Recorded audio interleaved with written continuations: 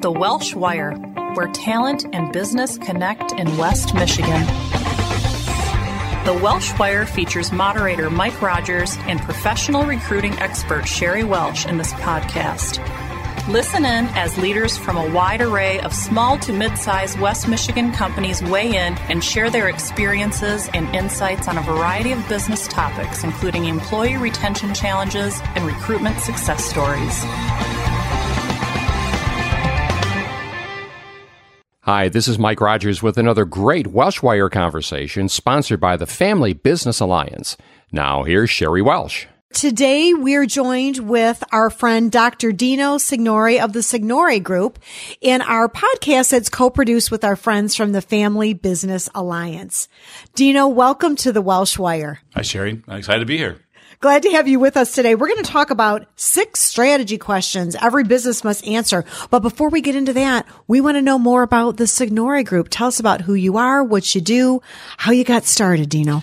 Well, the Signore Group is my own private practice. I've got a wide range of clients from for-profit to nonprofit.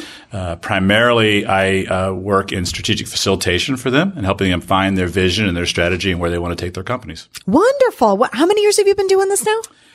Signore Group was formed probably 10 years ago. And before that, I had a different name for another company. So right. Probably almost 20 years now I've been doing it. Started a while back when people started asking me to come in and do more direct work with them. And so it's kind of how it has gone. And it's evolved into that. Mm-hmm. So you have said that having a strategy is so important for a growing company.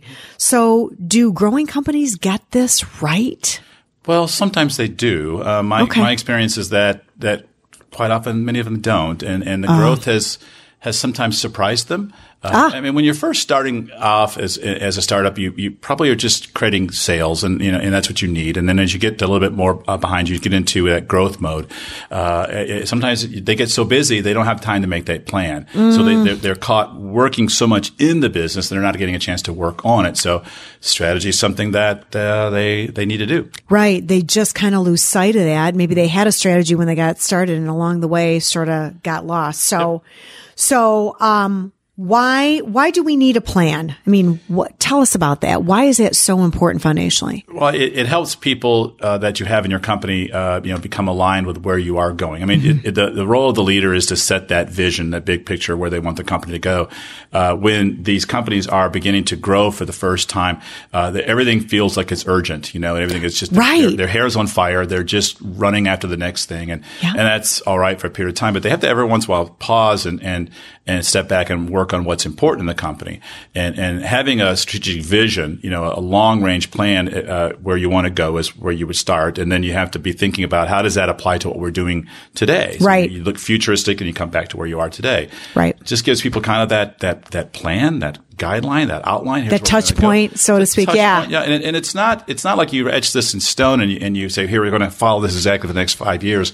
Because it doesn't always go that way. You have to be able to be adaptive and nimble and change it. So it's actually a way of thinking as well as having actually a written plan. So right. Right. And you had shared with us too earlier that sometimes when you work with companies, they're in various states of a plan. They may have a plan that they're not following. They have no plan at all. I mean, a lot of times when you're working with companies, they're all over the continuum with where they're at. They may have tried something and it didn't work.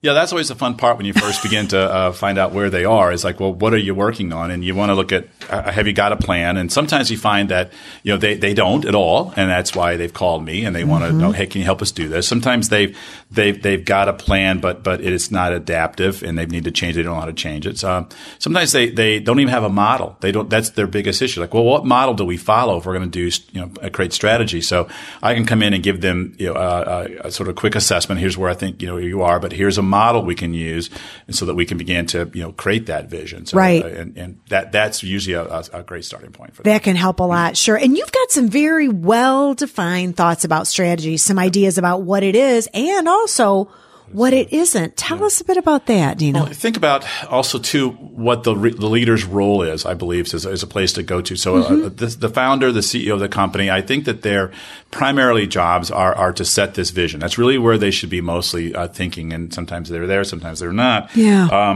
they've got to, once they've set that vision, then they start building their management team around that. And that word building is kind of an interesting piece. Then they have to orchestrate change. And that could be the hardest part for them, is that now something's going to change. Their role, their people's role all has to change. And then what comes after that is dealing with and managing conflict. How do they manage through conflict is what they kind of look at. And so what I think should be done with strategy, first off, is I believe you need to have outside help doing it. It's rather difficult to do it by yourself. It's not as effective if the CEO does it, by himself.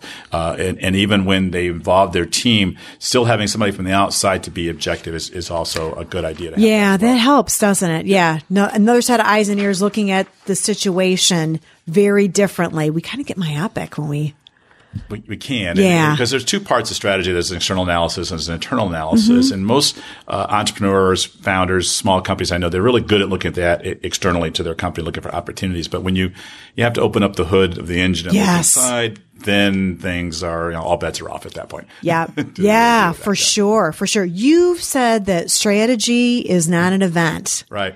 It's a way of thinking. That's right. Tell us more about that.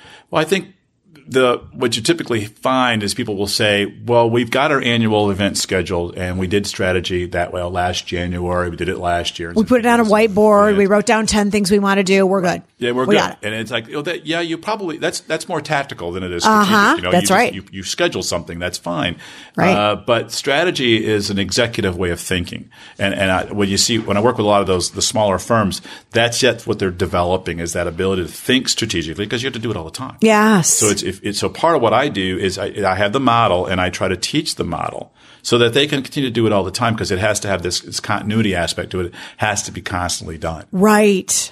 Right. I've worked before with the concept of real-time strategic planning. I'm sure you've probably heard about that too. So, when you have that vision, that mission, that touch point for who you are and who you want to become, and you're funneling every action and every activity through that and saying, does that match? In real time, you're constantly updating the strategy when it becomes a way of thinking as opposed to 10 items on a board. Sure. Yeah. That's almost too easy. Right. It has to be something you're Exactly. just kind of constantly working with. And everybody on the management team needs to do that. And that word building a management team this is part of it, helping them think strategically, So what I think people feel like is an event, or they think about it, they confuse tactics with strategy. Oh, for sure. Right. And, so that to me, strategy, when I first start talking with a company, I'll tell them a couple of things. I'll say, first off, I'm assuming that you want your company to be alive for 5 years from now. It's the assumption I'm making, to make sure that I'm clear on that. And usually, I do. Okay. Oh, of course. I want to check. And I believe that the external environment that you're working in, almost every industry, every business, is not necessarily friendly. It can be hostile. Yeah. And it's trying to eventually take you out as a company. Someone's out there trying to eat your lunch. Come on. That's right. Yeah. So strategy tells us how to stay alive. Yeah. In the future. So I say, strategy has nothing to do with what you're doing today. Today's tactical. What we're doing today is tactical. Strategy is about what you're going to do next year, 5 years from now, and all those plans going forward into the future. That is strategy. Right. So strategy is all about the future. You talk about the importance of setting goals. Yep. Setting policy. It can be about policy. Too. It doesn't have to necessarily be about that. It can be a little bit about finding inefficiencies. But it's really, first off, a place of starting that big, hairy, audacious goal. Where does that founder, where does that owner of the company, where does that CEO want the company to be 5 years from now? Because it's about the future. Right. So that's what they have to think first. It's very difficult for a lot of people to be able to find that. It has to be something that feels like it's a stretch, that it may scare them a little bit, but sure. it has to also be measurable. It has to be realistic, but it should make them feel in their gut like a little uneasy, like that would be a big stretch for us to do that. Well, you set that first, and that's 5 years from now, 10 years from now, and then at that point, then you begin working back, to the current time you're in right now. Everything flows toward that. Right. Piece by piece, how do we get there? Moonshot thinking is basically what it is. Yeah. You talk about having those commitments too, along the way, being committed to the actions necessary to get there. Yeah. That's kind of the crux of it, right? I mean, it's all great if you make the whole plan, but if you're not committed and holding each other accountable. Usually what you hear is that's where any strategic plan begins to fall apart. Yeah. And it maybe it's entropy. I'm not sure what it is, but it basically is that people say, I can't have my people are not accountable. They're not committed to it. There could be reasons. I mean, and it may be that they haven't been skilled at how they actually manage through the process, but it could also be that you didn't involve them in the strategy. Oh, in yeah. the plan itself. And one of the things I always advise is that if you're going to increase your probability of success in having your strategic plan implemented, you want to try to involve as many people as you can in the process. Because people feel much more motivated when they've had at least some contribution themselves to where their own goals are. So, right. And God forbid that they might contribute something that you hadn't thought of before. Right, Eureka, right? Mind blowing. Exactly. Your group is probably almost always smarter than any one individual. For real. Right. So that is an idea. Let's take advantage of that. Let's find that resource. You're paying people for their minds. Use them. Yeah. Bring them in. So along the way, with all the work you've done in strategy with companies, you've developed 6 strategy questions that you think every business must answer if they're really going to be successful. Yeah. So walk us through. What's question number 1? Question number 1 is basically is what's coming our way. Because strategy is about the future, right? So we have to think about how do we think about the future? I mean, the future is uncertain. The only thing we know about the future is that it's coming our way. We don't know what it's going to bring. So what you have is dimensions that you look at to be able to think like a futurist is what I would do. So I have to get them in that mindset of how do futurists do their work, and we need to become futurists ourselves. So you use the macro environment aspect, and you think about these different dimensions from the demographic changes that are taking place to technology changes taking place there. Where is the economy at right now? Where is it going to be 5 years from now, a year from now? Looking at demographics, and you're looking at these different dimensions, and you're saying, okay, what are the trends we see right now? Will that continue up, or is it going to decline? Okay. And then is it an opportunity for us, or is it a threat? Ah, yes. So that if you're familiar with the SWOT analysis, this is where you begin to say, okay, that's an opportunity. Let's move toward it. Or it's a threat. Let's get away from that and try to avoid what's coming in the future. And it's a practice. It's over and over again. So it's a lot of fun when you give people the framework to do it. Yes. This is how they think about the future. Yeah, very interesting. And I can see how bringing a team together to really work on that would be terrific, because you get so many different perspectives, segments of the business that they represent. Wow, you could bring a lot to the table in that phase. So you really got to ask that question: what's coming our way? And every industry is different. Every company is different because something for you, this might be an opportunity. For me, it might be a threat. Yeah. So we have to kind of think about that and how that ends up affecting us directly. And you can't change those macroeconomic trends. Yeah. You can't really influence them. I mean, they're going to do what they're going to do. All you can do is begin to anticipate them. Right. So why you have to think like a futurist. Right. To anticipate what could happen here. Right. Oh, that's great. Not be blindsided by something that's coming your way. That's what you see mostly with companies have failed, is because that something has happened in the macro environment that's taken them out. Yeah, they failed to notice it before it was too late. Yep. So the second question you said is, what is happening to us? That's the other question they need to answer. Sure. Tell us about that. So in both these first 2 questions are really about the external environment, and it's outside of your organization, right? If I didn't say that, that's what that is. This is, and the first one you can't do too much about. The second question is more what's going on in the industry that you're in. So you have a little bit more control on it. So it's based on Michael Porter's work. He's from Harvard. He's looked at this for many, many years.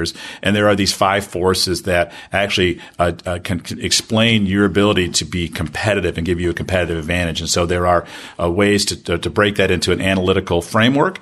And you're looking at your relationships between your suppliers that you actually bring inputs into your company and your buyers. And there's what we call a power relationship. Basically, it's a negotiation power that you have over them or they have over you. Right. Matters. And you have to kind of look at that and say, are these good for us or bad for us? Is a really big question. And a lot of times, if it's the very first time, a lot of executives I've worked with are actually applying this theory, and they like it. They go, I thought about something. I could really improve my margins if I did this. Yes. And you don't want to see companies get in trouble when they have one large buyer that dominates what they're doing, and it can put them in a bad spot. Exactly. There is the threat of new entrants into your industry or into your market.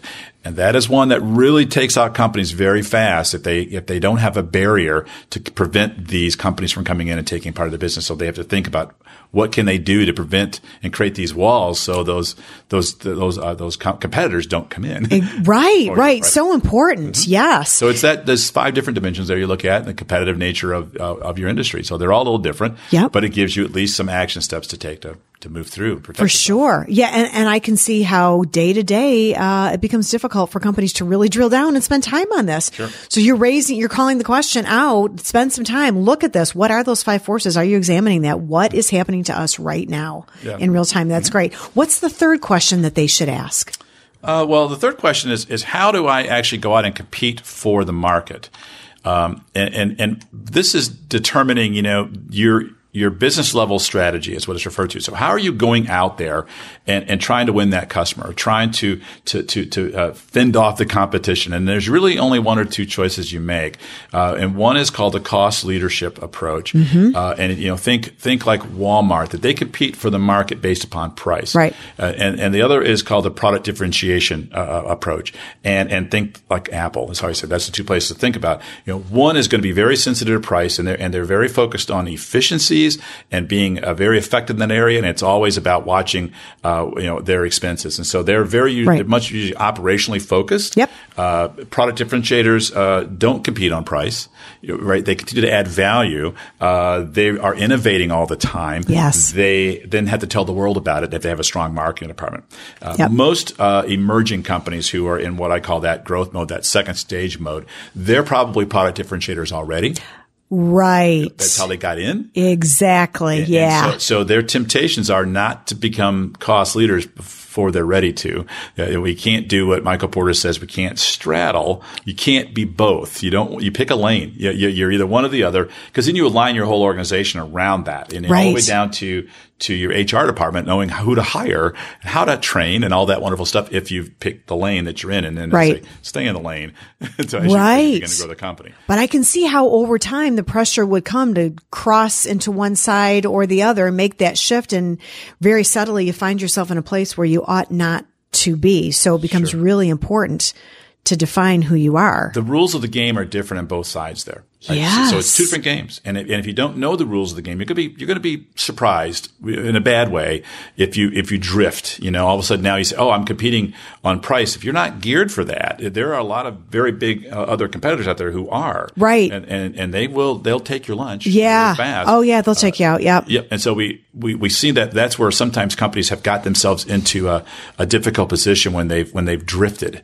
I call it strategic drift. They've drifted over. They gradually got a very large customer came their way, and they go, oh, well, we can drop our price to go there. Yeah. And then we'll drop our price a bit more. And then all of a sudden they're moving over there a little too fast, and then they don't know how to get back. Right. That's a problem for sure. Yeah. What's the other question that we need to answer? You say the fourth question, what can we do? Well, what can we do is really now looking at where are we producing value, and so that's the hardest part. Most companies end up encountering is that when they talk about, well, we could do all these things, and yes, we should be doing these things, but then what are you actually capable of doing? Yeah. And so it's like, okay, that's the hardest part, because that's, I think, where an outside facilitator is going to come in and help you take a clear-eyed view of that. It's like, okay, you say you want to do this, but actually when I'm looking at your value chain analysis here, looking at where value is produced, looking at the way your organization is designed and laid out, I don't know if you can do that. Yeah. You have to move away from wishful thinking. You got to say, no, what are we actually capable of doing? I mean, so I know that I should probably run more often, as to stay physically in good shape. But sure. Shouldn't we all, Dr. Dino? Let's be honest about that. I know the shoulds, but can I actually do it? Different story. Right. And so that's the hard part for a lot of CEOs to say, we need to look at what we actually can do. So in this case, we try to isolate down what is it that your company's actually good at doing? What can you do? And then exploit that and stay in that area. So a value chain analysis is the exercise there. You begin to look at, what is your company? How are you aligned right now, present today? And that's what you're trying to become. Okay. We now know how you want to build your company. Sure. And question number 5 you suggest is? Well, that's what is our true competitive advantage. What separates us from our competition? What gives us that advantage? And it comes from a core competency, and that is developed over a period of time. And what we do in this model is that we begin to say, okay, you have certain resources that you have access to as a company. You've taken those resources, you've combined them together, and now you have a capability. But resources and capabilities by themselves are not going to give you an advantage over your competition. It's only after a period of time where they become core competencies.